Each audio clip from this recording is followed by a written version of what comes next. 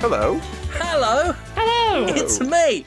No big deal or anything, just the biggest babyface in Newcastle. I mean, this is no surprise. You are an asset to the wrestling scene, and people over here in the UK can see that. I'm an ass to the wrestling scene. Have you witnessed my buns in that tight spandex? Oh, those buns! You got some buns. Oh, I got a big juicy fat ass. Hell yeah! Big juicy fat ass. Use it to fight conservatives. Creamy milky legs that I've started showing off on Twitch for the validation, and been getting it. So you know what? It's not that pathetic. You doing that the other day on stream got me getting my legs out on stream when you raided oh, over, and legs I got gang. my legs out. Oh, legs. Legs gang. Conrad! I'm gonna be the only one who doesn't wind up getting banned for TOS violations.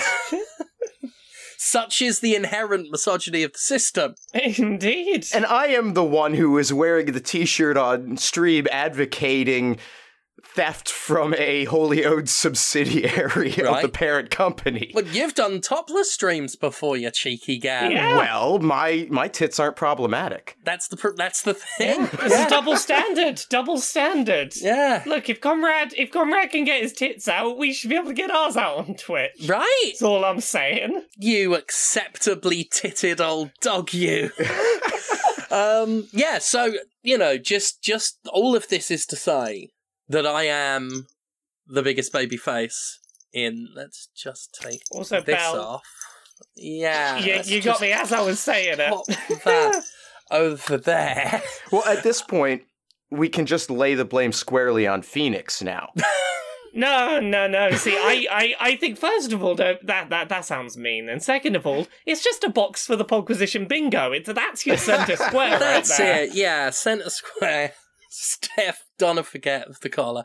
In fact, half the squares could be Steph Donna forget of something. But one thing I haven't forgotten is that I'm the most over babyface in Newcastle. Yeah. My voice is a little bit croaky. It's better than it was on Monday's Jimquisition. I lost my voice. I was a little under the weather. It wasn't the Rona. But then I did the North Wrestling's Losing My Edge event on this past Saturday, where I had the homecoming of a lifetime. I am still blown away by the response I got. We knew going in that I would have to go face, or lean face. I wasn't expecting a reaction so huge that we are now looking at me as a long-term babyface. Well, I mean, here's the thing. The UK's had to wait a while to have you back, and they're excited to have you here. But also, look, if people like you, they're going to be excited about an opportunity to see you and not have to boo at you. Yeah. To be allowed to be excited about your presence after a long time away, I think it makes sense. It was one of those things where you're like, we can't fight the positive response, because a lot of fans were confirmed to turn up. But I was taken aback in the ring, which doesn't often happen. So yeah, that is to say I had a very good UK debut in wrestling. Very excited about the next event, which is March 26th. Yeah. That's the next North Wrestling event in Newcastle, England at the Anarchy Brewing Company. I'm very excited about it because it's going to be my first actual UK match. I will be there. I'm gonna have a banner in the front row. I've already got plans what I'm gonna have on it. I'm very excited to do the thing. I'm excited to see the banner. Yeah, Laura's going to be there. Yeah. So I'm very excited for her to see me live. I'm gonna see you pick fights. Yeah. It's gonna be great. You're gonna beat so many people up, and I'll be so proud of you. And between now and then, is a full course I've got with Pursuit Pro Wrestling for training. So I'm gonna be at the peak of my game for this match. This is, fingers crossed, this is gonna be the best match I've ever had. It's gonna be a full match. No gimmicks, no protections. It's been so nice seeing how quickly you've hit the ground running over here on the wrestling stuff, in terms of you found somewhere to be practicing, you're liking who you're practicing with. You've landed on your feet really well. Yeah. I mean, Pennsylvania didn't know what it had when it had Commander Sterling. That's what it comes down to. I've done more in 2 weeks than I did in Pennsylvania in terms of career accomplishments. Yeah. And I will be coming back to Pennsylvania a very different commander. I am gonna go back to enjoy wrestling for some shows. and things are going to be fucking different. But that is to say that this is, of course, the PlayStation Vita special. Oh, yes, yes. Long overdue. Long overdue. I've got a theme tune. So, what's everybody's favourite reason the PS Vita was a tremendous failure? I think I'm a traditionalist. I stick to Sony didn't provide any real support for it. Mm-hmm, mm-hmm. I mean, I think a big part of it is the complete misselling of the strength of the device, leading to a lot of people having missold expectations and therefore being very disappointed with what was technically a pretty good console, but it wasn't as good as people had been sort of hoodwinked into thinking it was. Nice. I'm going to put it down to the fact that you can't download Metal Gear Solid directly onto it. Oh, is this one of those things where you have to have a PS3 and download it there and... You got to get a PS3, download it there, connect the PS Vita, copy it over, like just a whole thing. And they said, oh, right, it's time to wear the dirty laundry again. Sony said that they promised for months that they were going to put PS1 games on the PS Vita store so I could just download Metal Gear Solid and put it on the PS Vita. And then they finally happened, and they did a Nintendo. It was like, here's some. Here is some of them. That's what I thought, actually. That was the comparison I was immediately drawing. Is like, yeah, they did a Nintendo on that Vita, didn't they? Have some. I am still it's got nothing to do with the PS Vita failing. I am still steamed about it. All these years later, I am still pissed off. When did that thing come out? Early 2010s or something? I'm still pissed off. The PlayStation Vita, of course, was a handheld gaming console, the successor in many ways to the PlayStation Portable. And just like the PlayStation Portable, Sony got fucking bored of it before everyone else did. Everyone else was like, I was enjoying that. And Sony was like, well, we weren't. There's some things about it that I genuinely love and I wish we would see in other handhelds. I adore it. Like, one of my favourite things about it is the touch screen on the touch panel on the back of it. Because the biggest problem with touchscreen games is often, I don't want to stretch my thumbs away from the buttons and sticks, and I don't want to put my hands in front of the screen so I can't see what I'm doing. Having a touch panel on the back was great.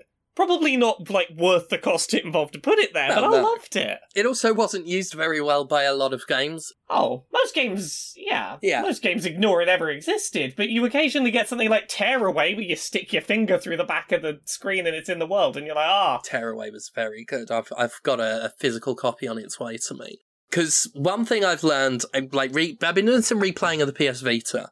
So I guess this is sort of like games we've been playing. Like we're on track. But I do want to talk a little bit just about the PS Vita, if that's okay. Yeah, go ahead. Please. That's okay. Yeah. That's okay. So one thing I've noticed going back and playing the PS Vita is, my God, the games are still fucking pricey. Yeah? Call of Duty Black Ops Declassified. A fucking dreadful game, by the way. I haven't replayed it this week, but it's so bad I fucking remember everything about how bad that game was. My favourite bit being the fact that enemies would just sort of drop their grenades on the floor and then walk into them. Terrible fucking thing. It's like $40 on the PS Store. What? Well, the thing is because no one bought the handheld, they've got to fleece the people who did buy it for as much as they can. Just fleecing them. It's supply and demand. Demand is low. Yeah. And CEX is selling them for like £15. Yeah. So, like, you can get them cheaper, but here's the thing.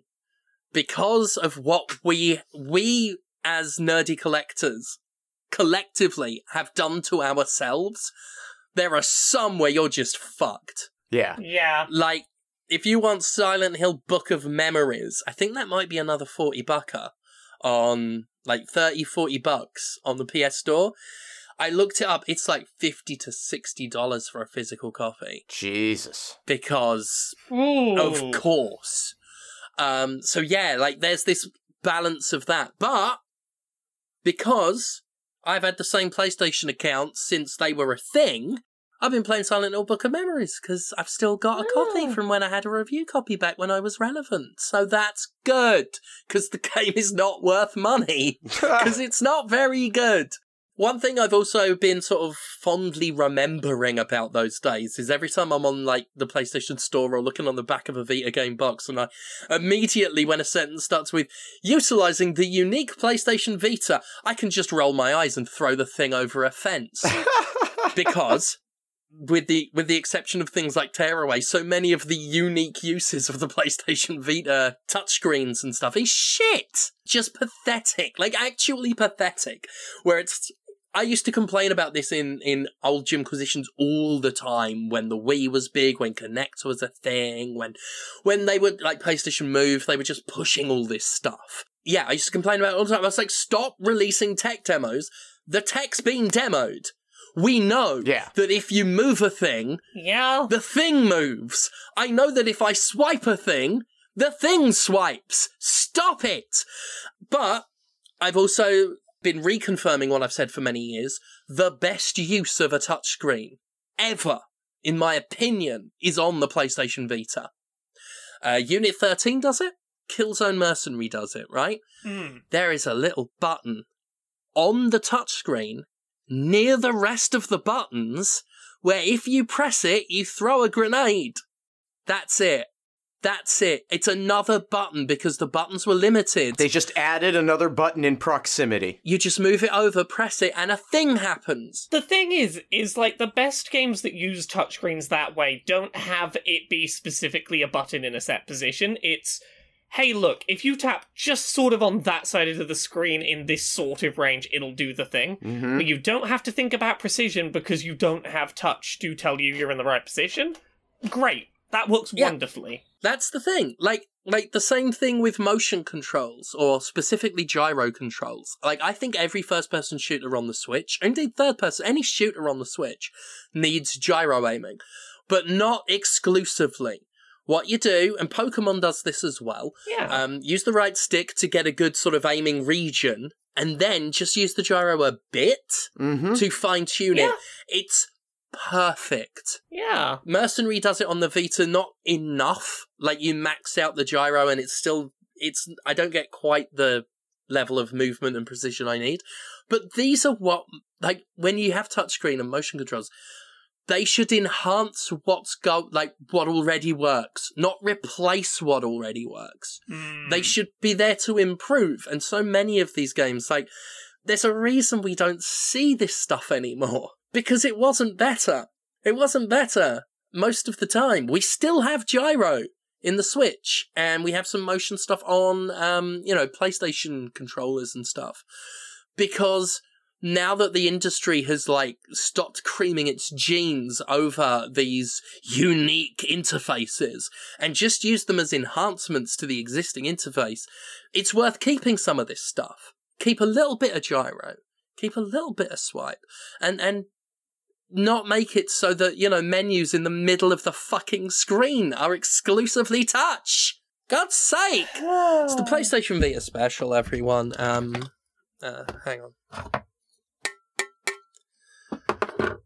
on. So yeah, I've been playing a lot of PlayStation Vita / PSP games, the ones that I bought years ago that I can just download on the Vita. So I'll be talking about a couple of those throughout the episode today. Yeah. Well, should we talk about some other things we've played this week? We can. We should. Yeah. Conrad, what you been playing this week? The same thing you have. It's all Pokemon. You've been playing a bit of Pokemon. I caved. This is a turn of affairs. Yeah, well... Yeah. I think I blame Steph. I am a bitch. Steph pushed me over the line here. Because Laura going on and on about how much fun she's having with a Pokemon game, that's par for the course, Yeah. Right. I can't blame you for not being convinced by me liking a Pokemon game. It's me. Right, but Steph comes along and says, this is refreshing in reference to a Pokemon game, and now I suddenly have to take it very seriously. And it's real fucking good. Yeah. And as someone who hasn't played a Pokemon really in like 15 years, this feels like the logical progression. Yeah. Right? Can I say, the thing that got me, to realize how much you are digging this is when I realized how similarly you've been playing it to my very obsessive playthrough I've been doing. Yeah. Where you'd made it like 3 or 4 ranks into the like survey ranking and barely crossed the first bridge in the first area, and I was like, oh, Conrad's going all in on this one. Yeah, I just hit rank 4, and that's actually how I often play these games that present me with clear checkpoints, in open worlds. Assassin's Creed games were the bane of my fucking existence, because I would feel compelled to try and track down all the little feathers and nonsense in an environment before I would move on to another one. If it was within my grasp to get, I would get it before I move on. Yeah. And I am running into that a bit with this. The nice thing is that the volume of it is so overwhelming that fatigue is starting to set in, and I will inevitably abandon this and move on and feel okay with that decision. Mm-hmm. Yeah, and I think that's very much how this game sort of is going to be for a lot of people. Yeah. But while you're in that loop, it's a real satisfying loop of ticking off boxes. It's very, very good. I have things. Oh, yeah. The UI, it confuses me at points. And not just because this is the first time I've really spent significant time with a Switch in a long time, and Nintendo is the only one that hasn't abandoned their confirmed decline convention in the West. Infuriating. So I'm constantly doing shit wrong just generally on the Switch. But things like, why is it that I can name the item boxes in the regular item box screen, but if I want to name a pasture, I have to go to the View All Pastures screen? Yeah. That's weird. That is a little weird. But that's the thing. Every complaint I have with this is some minor, insignificant thing. Yeah. It's just a little inconvenience. Yeah, like if you want to nitpick this game, there is a lot of nitpicking you can do with things like, the opening can be a little handholdy for a bit longer than it probably needs to be before it opens. Like, it takes the training wheels off. There are some little finicky things. There's like little things here and there that, like, I wish there was just an auto-sort Pokemon by... Oh, God. Oh, yeah. Alphabetized or Pokedex number. More sorting would be great. Oh, God. Yes. Yeah. And, like, they've done that in the past. Like, Let's Go Pikachu and Eevee had that as an option. You could just go sort all of my Pokemon by dex order so I can clearly see them sorted. Mm-hmm. No option for that. I've got little mechanical things, but, like, the thing that I feel really positive about this with is these are all things that are very fixable, and if they do another game like this... They fucking better! Yeah, they better. They better do it. Would it be too much of a break from structure to bring up one of the news stories? Is this the one about the sales of this game, I'm assuming? While we're on this, and yeah. Yeah, this in its first week, Legends Arceus sold 6.5 million copies, which I need to double check the stat, but apparently that is more than the sales of Sword and Shield, the last mainline games in the series, combined. Perfect. And that was a mainline Pokemon game they got people to buy twice because there were 2 versions of it.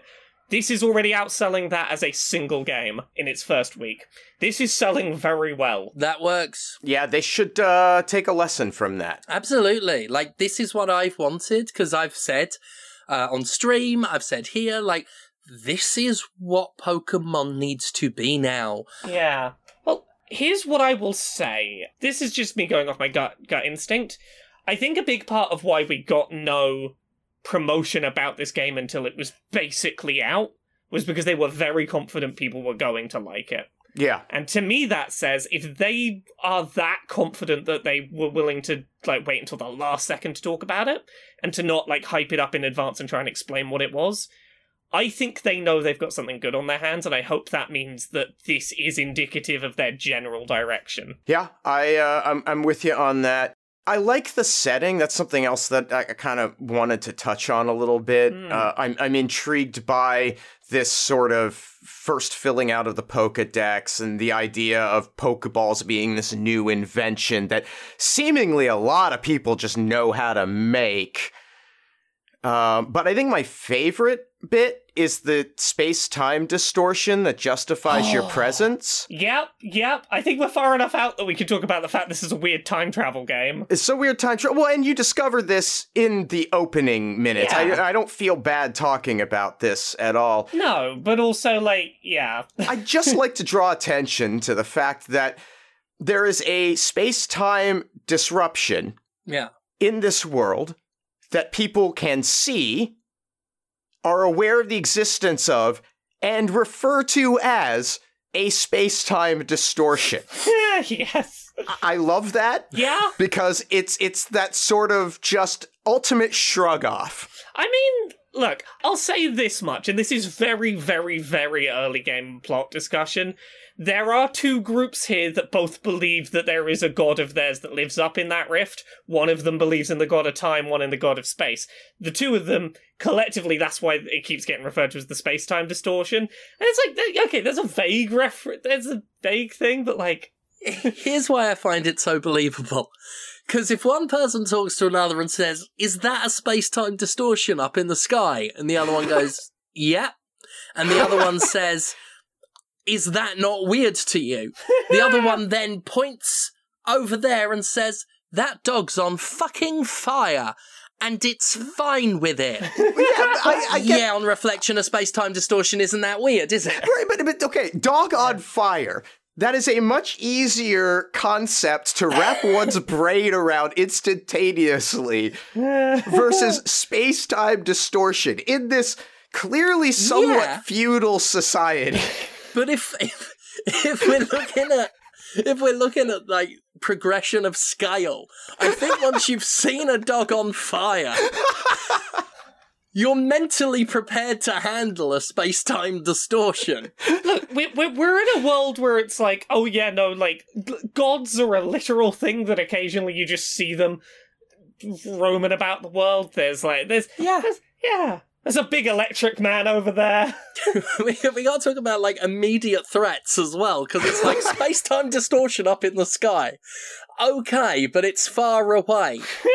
3 yards over there, that's a fucking massive horse, and it's angry. Right, and where did they find the time to learn about the space-time, distortion field when they've got the giant flaming horse on their doorstep? I'd be too busy screaming at the horse.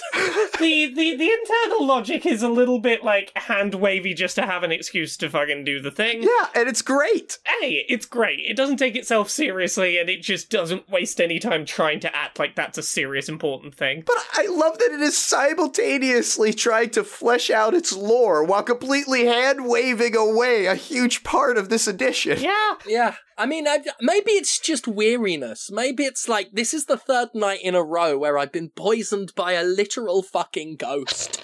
I cannot with a space-time distortion right now. Putting that aside, like, genuinely, I think it's a really smart idea contextually in terms of what it does for the plot. Because, like, one of the big things that people have said for years about Pokemon is, why are we sending a child to go off on this adventure to go fighting animals and risking their life out in the wilderness at 10 years old? This is just, it's tradition. That's just the way it's always been done. We've always sent our children out to die at the hands of merciless flaming beasts. But the thing is that this closes the loop. It's like, you're the person who knows how to capture Pokemon because you're from the future where everyone does that. Therefore, the first Pokedex was made by a child. Therefore, that's probably why there's a tradition of it now, of sending children to do it. And if there's one thing I've learned from the time I've spent in America, it's that if something happened once, that's tradition. That's tradition. Yeah. You can't change that. It worked once, it'll work again. Oh, it's endlessly charming.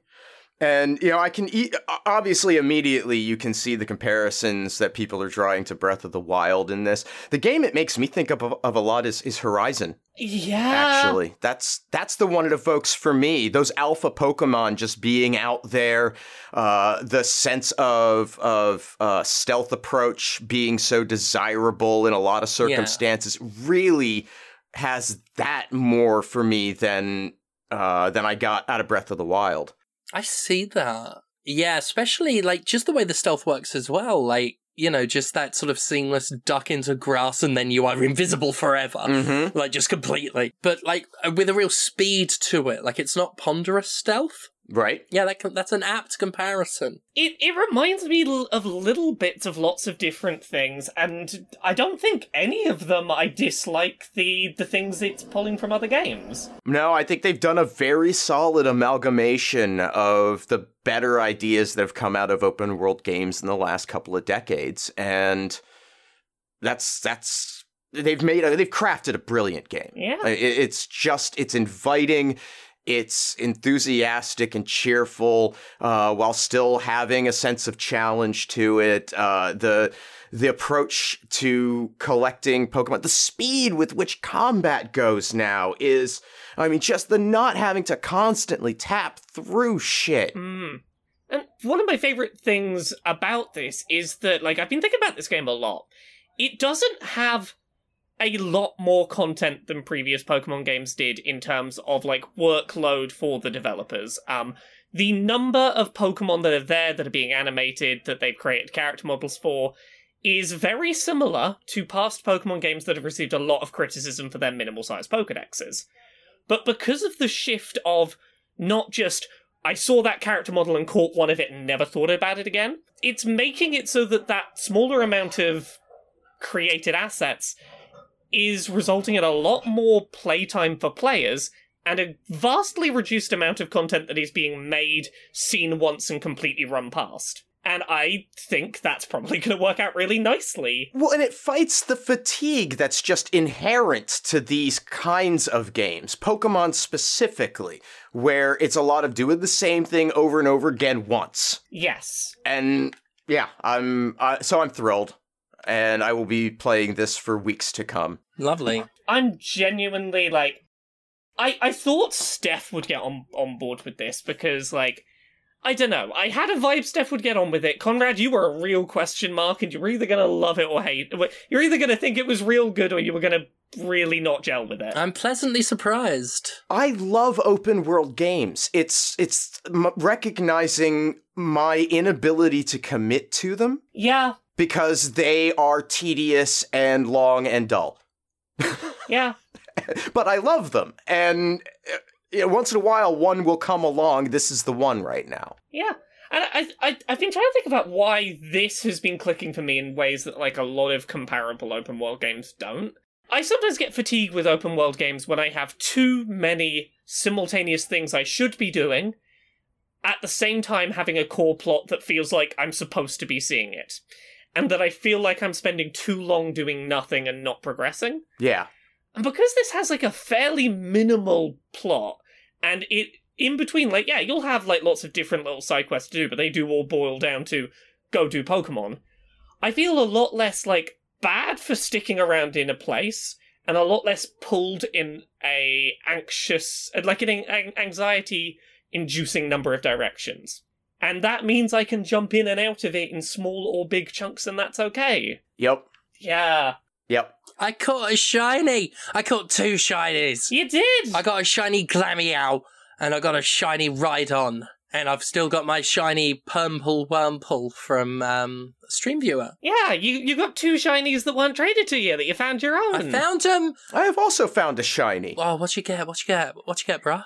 I got a Shinx. A Shinx? Yeah. Shiny Shinx. Shinx is a good one. It's got a, like, largely yellow colour scheme in the shiny one. It looks pretty cool. And I've taken down my first alpha. Oh, nice one. Yeah. Also the Luxray or the Luxio. I think it's a Luxio, yeah.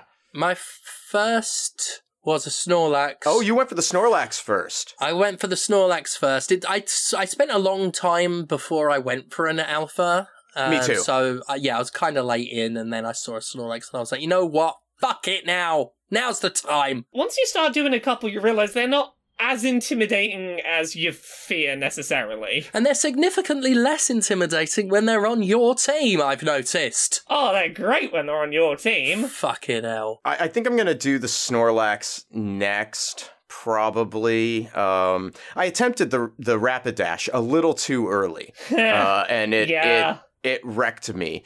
But I mean, when I went to fight the Luxio, it was a 2-round thing. Like, just devastating. And I had gone to the effort to prepare a team of Gravelers to take care of it. No, not necessary. Just done with. I've accidentally killed quite a few. Yeah. Yeah. I want to do that Snorlax. I mean, the bit of advice I'll give both of you is that most of the starters, if you go to that big buff lady in the training grounds in the main town, false swipes is a move you can learn. Oh, yeah, that's a real good one. Which, that will always leave a Pokemon with at least 1 HP. It will never kill them. It's a good, get you right down to the line and not fuck you over one. So yeah, go learn false swipes. Yeah, I'm at the point where I've started being able to grow mints. Oh, yeah. I'm loving being able to not have to worry about that shit. I know, right? Being able to use that grit and then up the effort levels on them and then changing the nature of them so you get the exact stat distribution you need. Yeah. I know that's going to piss off the diehards who, get off on spreadsheets, but fuck them. I now have the perfect Gengar. It's massive and it's big and it's got the right nature and it's got the right stats. This is a thing I said back in Sword and Shield. That was one of the best things that game did, made it so that literally every element of a Pokemon could, in theory, be made perfect later on. Yep. And, there'd be perfectionists who'll be like, that's not the true way to do it. It's like, nah, fuck you. Fuck you. This works just fine. Bottle caps are fine. Mints are fine. Yeah. Grit is fine. I like it as a system, and I think Grit works particularly well for a game like this where you're going to be catching so many Pokemon, and it's like, hey, look, all that catching you did gives you the resources to go perfect your stats. Perfect. Done. And I think I've mentioned this, I can't remember if I mentioned it here or on stream, where I was like, this makes my OCD and my ADHD, play off each other, where I'm obsessed with the idea of not having a Pokemon with the perfect nature and stats, but I don't have the attention span to go and, grind for it. Right. So I just play the whole game bothered mildly. And then now I'm not bothered mildly. Yay! Perfect. Also, I found a shiny, the new Voltorb that looks like it's made of wood. Ooh. Earlier today, a shiny wooden Voltorb. It's great. It's very cool looking. Yeah, once you've got a few areas open, if you want shiny Pokemon, if they're an interesting thing, just show up to the mass outbreaks when they start popping up. Shiny rates at them are so good. Oh yeah, I've only done an EV outbreak and a fucking Zubat outbreak. Who the fuck? Everywhere in the world of Pokemon is a fucking Zubat outbreak. But I don't need a special one. But yeah, I'm trying to keep an eye on those because I want more shinies. I want shinies of Pokemon I actually use. Yeah, even if you don't, because here's the thing: once you start unlocking a few different areas, they pop up a lot more often, and even if you've done zero legwork, show up to one of those, you've got surprisingly good odds of just stumbling on a shiny there. Yeah. Yeah, that Pokemon's real good. I'm still playing so much of it. Yeah. Yep. Yeah. Very good. Very good. Yeah. What about the rest of you? I played a thing that wasn't Pokemon this week. I started playing something new because I've been intrigued by it. Sifu? Sifu? Mm-hmm. I've heard about this game, mostly complaints about the representation in it. Yeah. But the game as a game looked good. Yeah, so I picked it up and started playing it and then went, Oh no. I've seen some people say that it's not great representation, and that seems like a worthwhile criticism to bear in mind. But I've played a bit of it and I'll talk about it as a game. It is a very difficult melee combat game. Oh, difficult. So it's difficult, but it's very polished in its execution. It's very dodge, counter, and melee hit focused game. Yeah. That has a lot of different mechanics you can be doing at once. And the thing about it is that it flows very, very well at its best. Mm-hmm. But there are a lot of different mechanics at once, and if you're stringing them together, it's a beautifully fluid experience. It takes a lot of getting your hands used to.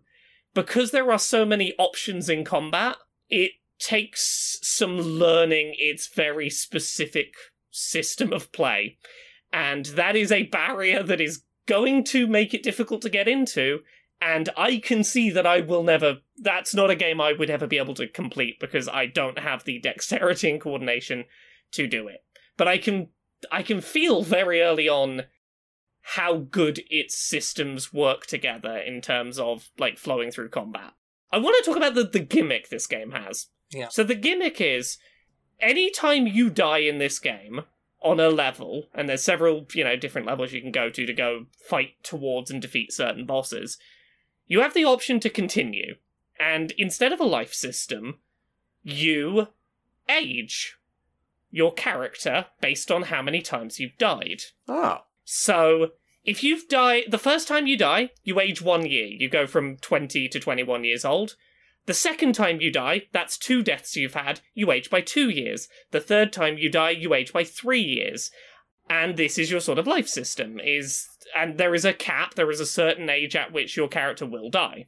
The way that it's set up is that, let's say you do the first level and you die 5 times and you're in your 30s or whatever, you'll start the next level in your 30s. Yeah. I'm in my 30s and feel like I've died 5 times. Yeah. You can go back to that first level and try and do it better with fewer deaths. Yeah.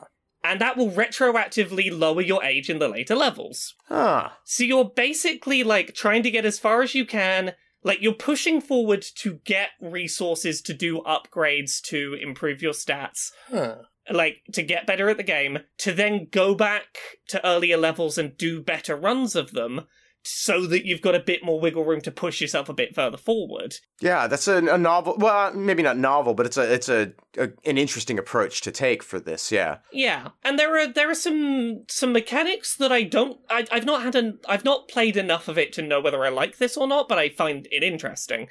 It's a little bit roguelike-ish in that if you go back to an earlier level and do it better and, reduce the number of deaths you took and lower your age, you will lose some of the upgrades you did later in the run. You're in a new timeline, you're doing better, but you're in a new timeline. Right. But if you upgrade a certain upgrade, like, enough times during enough runs, it will become permanent. Huh. And it will start to persist. So you are unlocking permanent upgrades, but there is a sort of back and forth flow of trying to improve the early parts of the game and working towards more overall upgrades as you push forward. It is an unforgiving game with a very complicated set of controls that it's the kind of game that I think would be wonderful to watch someone else play who is talented at it, because it is a very good-looking game with a wonderful, like, the mechanics all flow together really wonderfully, but it is intimidating to control.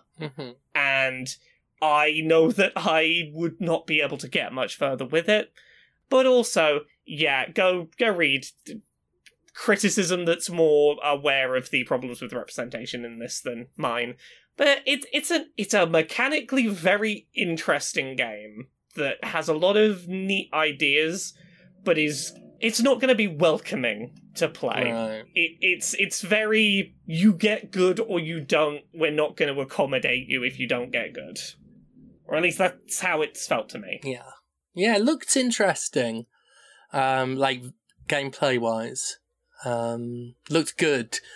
But hearing it described, it doesn't actually sound like my thing now. Yeah, I want it to be my thing, and I'm glad I played it because I'm glad that I got to experience these mechanics, but it's not a game that I'm desperate to go back to because I know I'm going to hit a wall and not be able to get further. Yeah. No. What about both of you? Either of you played anything else? You played any other Vita games stuff? Oh, well, it's the PlayStation Vita special, isn't it? It is. Yeah. So I hope you've played some more Vita games. Oh, I've played plenty. I've played video games. So yeah, I mentioned Book of Memories, Silent Hill Book of Memories. Replayed some of that. I gave it like a 6 out of 10. After going to bat for it, after being the only person back in the day who like tried to give it decent coverage. Because this was back when I was doing this is when Fuck Konami was starting. That whole thing. I was still at Destructoid. God, was that back at Destructoid era? Wow. Yeah. Frustrated at Konami not pushing its own games. To the point where, after eventually criticising them too much, they blacklisted me. And wouldn't grant me an interview at E3 to talk to WayForward, who are working on Silent Hill Book of Memories, even though I was the only one on the planet Earth who wanted to do that. So instead, Adam Tierney, the game director and person who sends weird cameos to me and Conrad and Jonathan Holmes, met me outside the booth. We had to slink off so he could give a rogue interview so his game would get talked about. I went to bat for it, but it wasn't a very good game. It was fine. There was a lot of pushback from fans. Fans hated it before it came out because they didn't realise that this wasn't going to replace Silent Hill. It was just a fucking handheld spin-off. It's like a hack and slash dungeon crawler, but Silent Hill, like Diablo. It's not very good, but it's there and it's fine.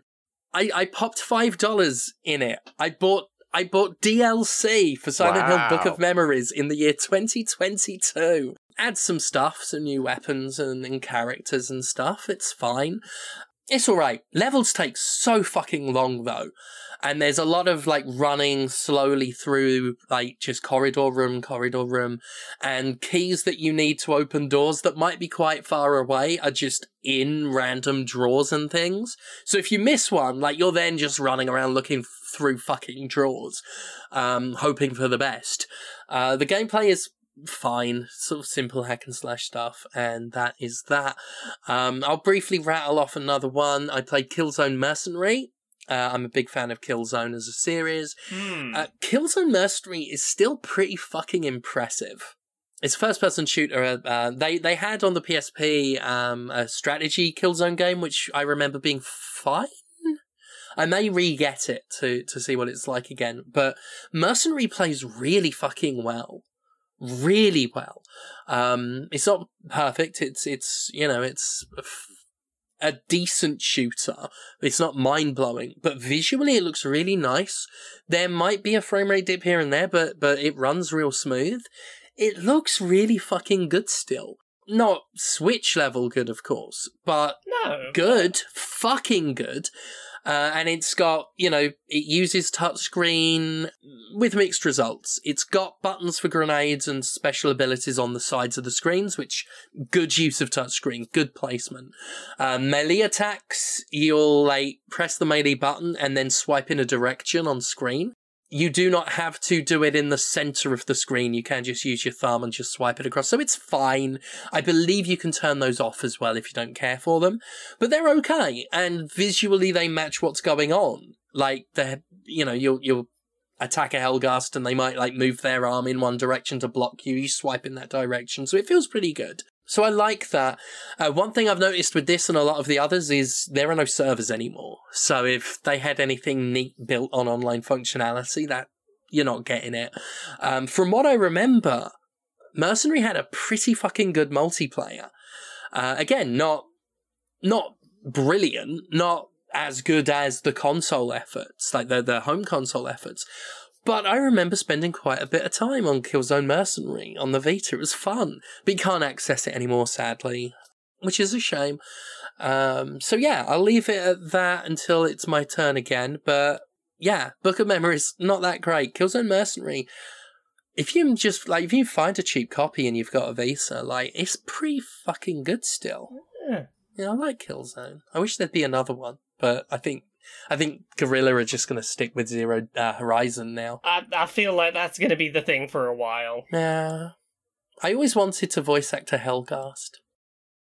Don't think I'd be good at that. Anyway, what has people been playing? You played anything else, Nope. Conrad? This is it. No, that's all I've played about. Okay. Oh, should we talk about the news events? No, hell no. We have more Vita games to talk about. Oh yeah, we do. Yeah. PS Vita special. Vita special. PS Vita special. Tell me about the Vita and why it's special. Right. Played a couple PSP games. God of War Chains of Olympus. It's fine. Yeah? It's it plays exactly like God of War, just doesn't look as good as a God of War because it's on the PSP. Very short, but very fun. I re-downloaded the other one as well, Ghost of Sparta. They're really quite good. If you like God of War, they're decent little spin-offs. like prequel stuff and that. So that's good. I played Unbound Saga. I'm not sure if anyone remembers Unbound Saga. That name is familiar. It's a brawler, like your Streets of Rage or whatnot. Huh. With basically just like copies Comics Zone. Okay. In terms of presentation, in that it's got a comic book thing and you jump, like when you change screens, you jump through comic book panels. It's like 3D graphics. They gave it a little bit of a cell shady look. It doesn't look great. It doesn't play very great either. It's just a very standard brawler. But I remember it, and I remember having it was sent to me. I don't think I've got it anymore. But I had an Unbound Saga statue. Ooh. As if that was going to take off. Yeah, I had that. So I've got sort of fond memories for it just because I, at one point, had weird merch for this game that no one would care to have merch for. So there was that, and Unit 13. See, I think I played a couple others, but Unit 13 is the other one. That was, I believe, around about the Vita's launch. It was a third-person shooter, and it's pretty crap. So let's get on to news. Nice. PS Vita special. Na, na, na, na, na. Let's start with a really quick one we can just rattle off. We got any Vita news? Not that I'm aware of, but I'll have a look around during the stories and see what I can find. I'll see what the most recent piece of Vita news It's is. probably that the memory cards are still fucking expensive. Yeah, and right. fuck Sony for having proprietary ones. Oh, do you want a memory card, I was told, when I got the fucking Vita? Oh no, you can get those anywhere, can't you? Got home. Ah, shit. Mm-hmm. Almost as much as the console. Sorry, Laura, carry on. Google's apparently, reportedly deprioritizing Stadia. Oh, I'm so surprised that Google would take a project that they built up to be a huge thing and then give up on it in under 2 years? At least they've stopped calling these things betas. Yeah. The thing nobody asked for is going away because nobody asked for it. Yeah, so we'll read a bit here. This is from Business Insider. Google is getting rid of Stadia, basically. They're focusing on securing streaming deals under the label Google Stream. Now, what is Google Stream? Basically, they're reaching out to companies like Bungie, Capcom, Peloton, and going, hey, we have this tech. No one wanted it when it was ours, but do you want this tech for anything? Apparently, they've stopped negotiating to put more games on the service, and they're just going to give the tech to other people. Oh, this is genuine laughter. Yeah. I'm not putting it on. I thought I was putting it on at first, and then halfway through I was like, oh no, this is fucking funny. So, I can tell you where this began. So apparently before they cancelled Stadia, they got the idea of just giving other people the tech to make it their problem. Last year, Google made a deal with Peloton. The cycling, yeah, the exercise, yeah. The exercise bikes with the screens and the subscription fee. Give it another year, they'll be desperate enough to make a deal with actual pelicans. So they made a deal to apparently have... Basically, Stadia would be the back-end tech to have games running on these Peloton exercise bikes, and yeah, it's the future of gaming. Yeah, they've apparently reached out to Capcom to be like, do you want to have it so people can play a demo of your games in their web browser so they can go to Capcom.com and play a demo of a Capcom game? We'll sell you that tech. They're just pointing the tech at other people and going, maybe you can make it work. Do you remember when they said that ISPs throttling data in America wouldn't be a problem because ISPs would just not? They'd just out of goodness of their hearts stop throttling data. Yeah. Do you remember when someone who was in charge of Google Stadia said that out loud with his mouth? While they were simultaneously closing down their own initiative to put fiber optic in... Yeah. every major city. Yeah. I'll name Google Stream. I got a stream for Google. I was just going to do a stream of piss joke. Oh, God. This is the best day of my life. It's the Vita special. Hang on. It's the Vita special and Google Stadia. Comrade, do you wanna talk about this next story about Microsoft trying to do some weird? We're definitely not going to be a monopoly. Well, yeah, this just sort of dropped a little while before the stream. Microsoft is starting to get the word out that no, we're not going to be a monopoly if we acquire Activision Blizzard King. So they've put out this statement on the Microsoft On the Issues blog. Where they are specifically going out of their way to say, hey, we love the idea of regulation. You know, we think it's going to bring some challenges, but we also think it's going to lead our businesses into some exciting new directions, essentially. They're buttering up regulators, and they are implementing a series of App Store principles. And I love this. Because it's not merely, we're not interested in a monopoly. It's, hey, did you see this other company over here that's you've been looking into?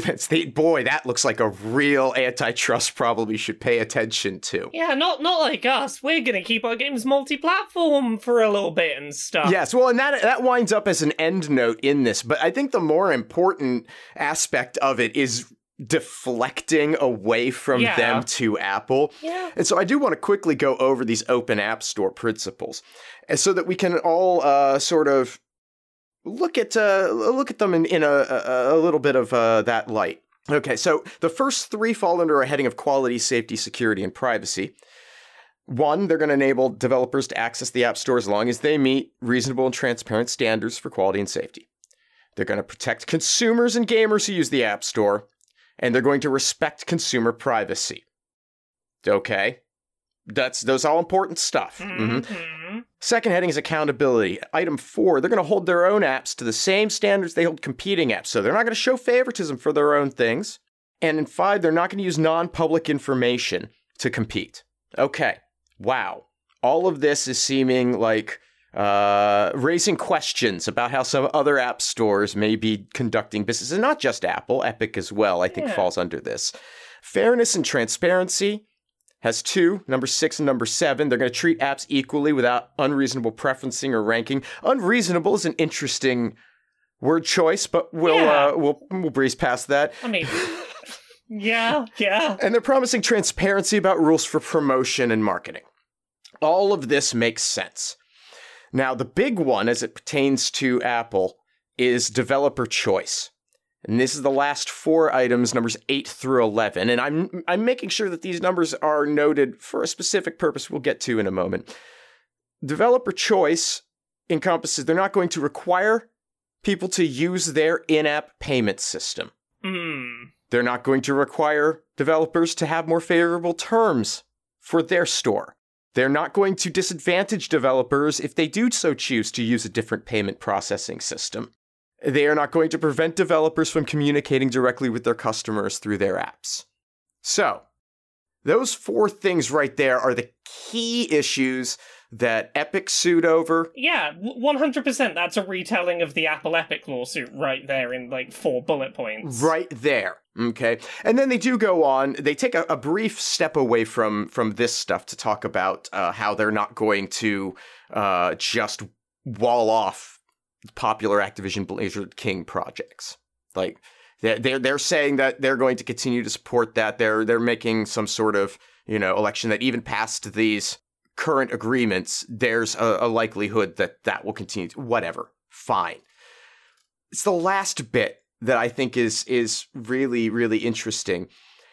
Some may ask why today's principles do not apply immediately and wholesale to the current Xbox console store. You see, in regards to Xbox, Microsoft has decided that only the first 7 things, the ones that have fuck all to do with payment processing, those are going to be implemented in the near future.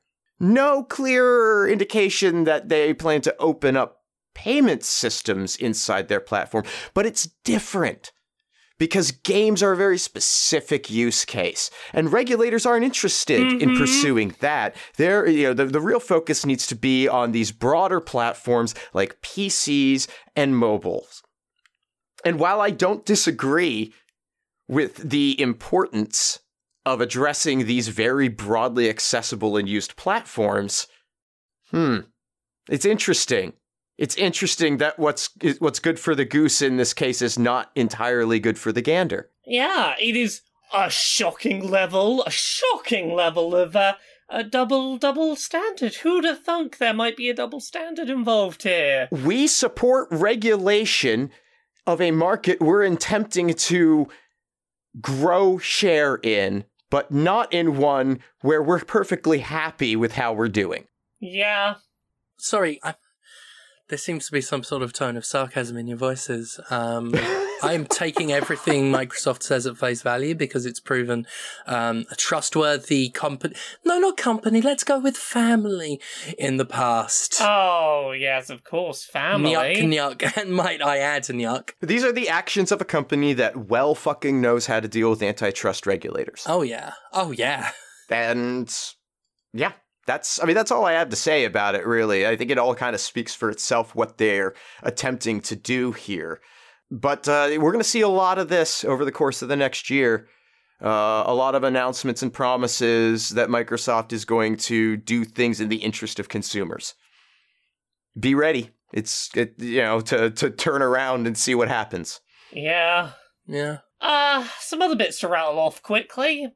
You know how last week we were talking about how Ubisoft is, still in on NFTs? They sure are. Pricks. Yeah, well, they're continuing to be in on them in that they're just, giving their brand to other NFT people to make NFTs. They're putting Rabbids in a thing called The Sandbox, which is a NFT voxel project. It's a game that you buy voxel NFT characters for, and now you can have a Rabbid to play as if you buy an NFT because Ubisoft is shameless as all fuck. They're not backing down. They may not have sold any of their own, but they'll sell their licenses to be in other people's NFTs. They've learned they can get away with systematically covering up for sexual assault. Ubisoft doesn't give a fuck because it knows that no matter what it does, says, allows, perpetuates, the moment Assassin's Creed comes out, the moment Far Cry comes out, no one fucking cares. Nobody fucking cares. Unfortunately, yeah. It's disgusting, but unfortunately that's the way it is. There are some companies, as we've seen, that can be cowed into backing off, up to and including the World Wildlife Fund. Oh my god, fucking hell, that one. Actually, do we want to divert onto the WWF for a sec? I want to divert onto that for a second. The charity that's whole thing is hey, let's protect the endangered animals, got in on NFTs, the things that are burning the planet and the animals are going to die. Yeah, they were willing to wage a decade-long war against Vince McMahon, but backed off of NFTs immediately. Look, you know what the one thing about this that upset me and that disappointed me is I was so sad that one of the NFTs wasn't of a sad polar bear on a melting ice cube. I want... Because, that's the fucking imagery they use for global warming all the fucking time. I was like, please, you're so blind to what you've done here. Please tell me there's a polar bear on a floating bit of melted ice that you've NFT'd, and no, apparently not. And I'm disappointed they didn't ruin it, but they didn't do worse. So yeah, the World Wildlife Fund. But it's okay, they planted a tree. So it's okay that they sold NFTs. But yeah, some companies will back down in the face of this groundswell of pushback. But there are some companies who just will never feel the need because they don't need consistent public opinion to sustain themselves. They just need to hunker down until the next big release. This is why Square Enix is still bullish on this. This is why Ubisoft is still bullish on this. And that's one of the reasons why, like I said last week, I am still afraid for the future and what NFTs will bring, because in the gaming community especially, a multitude of sins will be forgiven, up to and including being the game industry's version of the Vatican. I will say, I do appreciate the companies that are coming out up front and just saying, no, we're not going to fucking have anything to do with them, as opposed to the ones that do it and backtrack. This week's most recent one, and it's been sort of appreciated outside of gaming, interestingly, because there's been other art spaces that have been getting into NFTs, and like a lot of artists have been moving here, is itch.io. Yeah, I just got to say for itch/itch.io, I just cover the bases. Yeah. I think it might be Itch.io, but I can't be sure. Any one of them. But I just want to quickly say, respect to them in a lot of ways recently. Yes. A lot of ways. They came out pro-sex content, like, you know, like after Game Jolt was like, nah, fam. Yeah. Yeah. Respect to Itch a lot lately. They are consistently sticking their neck out a little to be on the right side of things. Yes. And I'm glad to see that they've been getting some broader attention outside of games for this, because I do think that Itch is... I mean, I use Itch to sell my audiobooks, and I think it's a great platform for distributing really any kind of digital content that you want to make available. It's great for it. Yeah, a lot of artists have been moving over there this last week or so, because a lot of the previous places to host and sell artwork from were starting to introduce NFTs, and a big part of the love coming to Itch is being like, oh, a new place, and it's not just video games, I can put other stuff here. Yeah. So we'll read quickly their tweet. A few have asked about our stance on NFTs. NFTs are a scam. If you think they're legitimately useful for anything other than the exploitation of creators, financial scams, and the destruction of the planet, then we ask that you please reevaluate your life choices. Fuck yeah. That's a good direct fucking statement right there. Like none of this wishy-washy bullshit. That's how you do it. None of this, oh, we're looking at the market, we're rethinking our strategy. It's like, no, they're a scam. Yeah. They are a scam. There's no need to be fucking diplomatic about this. They're a scam, and if you go in on them, if you are perpetuating them to the degree that these companies are, you are a twat. You are an twat. Indeed. And the last little bit of news we got this week is, we've seen some acquisitions from the big console manufacturers recently. We've seen the Microsoft, Activision, Blizzard, King thing, Sony and Bungie, and people, some people have looked over at Nintendo going, okay, what are you gonna do now? Yeah, why? Why would you look that way? Exactly, right? It's the company I would least expect to do that, and to confirm what everyone kind of suspected, Nintendo is uninterested in chasing Microsoft and Sony's acquisition frenzy. People who do not possess Nintendo DNA in our group would not be a plus. And I'm like, yep. I mean, like, look, Nintendo making acquisitions has happened, but they don't do it just to get into arms races. Like, if you look at the acquisitions Nintendo's made over the years, the main one was, like, they don't tend to acquire studios. They'll make informal arrangements to have specific games come to them in specific situations. Like we saw... I'm sorry, and I don't mean... Every time, now as you describe this just in the background of my mind, I can't help but think this. I'm thinking of organized crime and how it does business. And I mean, not to, like, suggest anything of the sort, but... Yeah. It is. Look, there's just an understanding that goes on. Because, like, the one I think about is Platinum Games doing Bayonetta 3, Astral Chain, stuff like that, which was Nintendo going, look, we don't want to acquire you as an entire company, but we do need a mature-rated game to sort of fill our roster out, and you need money to make it. Why don't you make it for us and then you go on your way? And historically, Nintendo has long had a policy of favored third-party developer status. And that doesn't seem like it's going to change anytime soon. Yeah. I mean, it just speaks to what I've always said about Nintendo just being so anomalous. Like, it just exists. It's part of the game industry, but it's not part of the game industry. It's always been its own thing. It's a toy maker. That's how they think of themselves. And that's not to, like, diminish or cast aspersion or on that mindset, even. No, if anything, if anything, I respect that mindset more than anything else. Yeah. Right? You know, this is the thing that they're making, and I think it's also should be, you know, hey, it's okay for adults to enjoy toys. That doesn't mean that they are a company that's only making kids stuff or whatever, but they are making things that are much more broadly accessible. Yeah. And, like, this isn't to say that they never make actual acquisitions. Back in 2021, they bought out Next Level Games, who were the developers of Luigi's Mansion 3. But it's those companies, usually. It'll generally be, we let a smaller developer work on one of our IPs, and they did really good work, and we'd like them to do more. We put a little bit of our Nintendo DNA into this company, and we've decided that now we want it. Because, like, we talked last year about the fact that Mercury Steam, who did Metroid Dread, have some problems with not properly crediting their workers and, like, forced overtime. Putting that aside for a second, I wouldn't be surprised if, like, that's an acquisition I could see Nintendo making, is you've made a really critically well-received game in one of our franchises, and you are a small enough scale of company that, like, an acquisition is on the table. I could see that.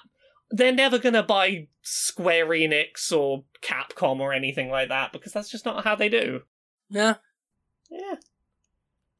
I think that's it for today, unless there's any... Actually, no, I didn't look if there's Vita news. I did. Oh, what Vita news did you find? The biggest news is that it's, like, lately just been used in comparison shots with a Steam Deck. Ah, okay. The Steam Deck's fucking huge.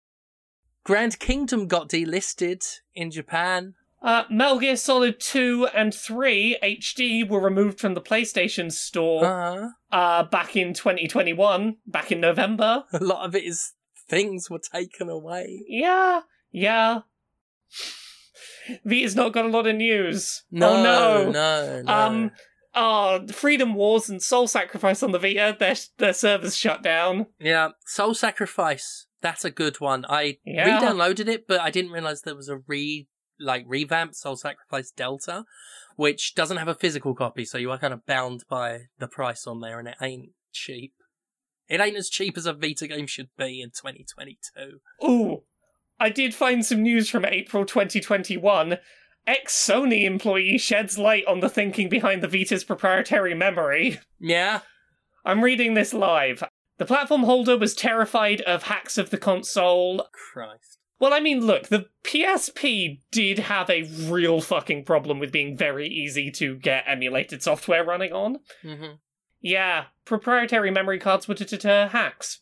It was purely we know that customers don't want this and it'll be expensive, but we don't want a repeat of our last console where it was real fucking... They didn't want the situation the Switch is in now, where it's really easy to hack your console, so they made proprietary memory. Yeah, they didn't want an exploit using an easily available commercial device. Yeah. They didn't want it to be easy for you to plug a memory card into your PC and play around with it there. That makes sense. And that's why you've got to buy an expensive nonsense card that fucking does not need to exist. Over a threat that doesn't actually seem to affect bottom lines in any meaningful way. Again, as the Switch has shown. Really doesn't seem to make a fucking difference. No. Well... You know what does make a difference? What makes a difference? The inspirational body of work from one Laura Kate Dale. Oh, I wonder if we can know more about that. I mean, sure, I can tell you more about that. Laura K. Buzz, that's where you'll find me on all the places. A Twitch stream Mondays, Wednesdays and Fridays at 10 p.m. UK, 5 p.m. Eastern, 2 p.m. Pacific. You can find me on YouTube, where every Friday I upload episodes of Accessibility. I will not have an episode up on Friday this week. It will be going up on Monday of next week because it's going to be about Horizon Forbidden West, which the embargo lifts on Monday. I'm allowed to say that, so there will not be an episode this Friday, but there'll be Monday and Friday episodes next week.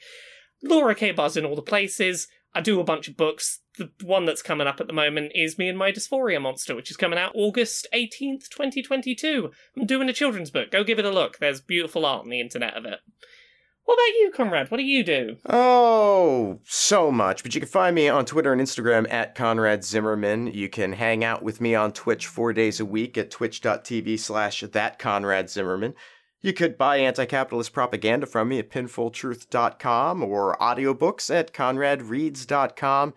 And everything that I do online gets supported directly through Patreon. That's at patreon.com/fistshark. And you know who else has a Patreon?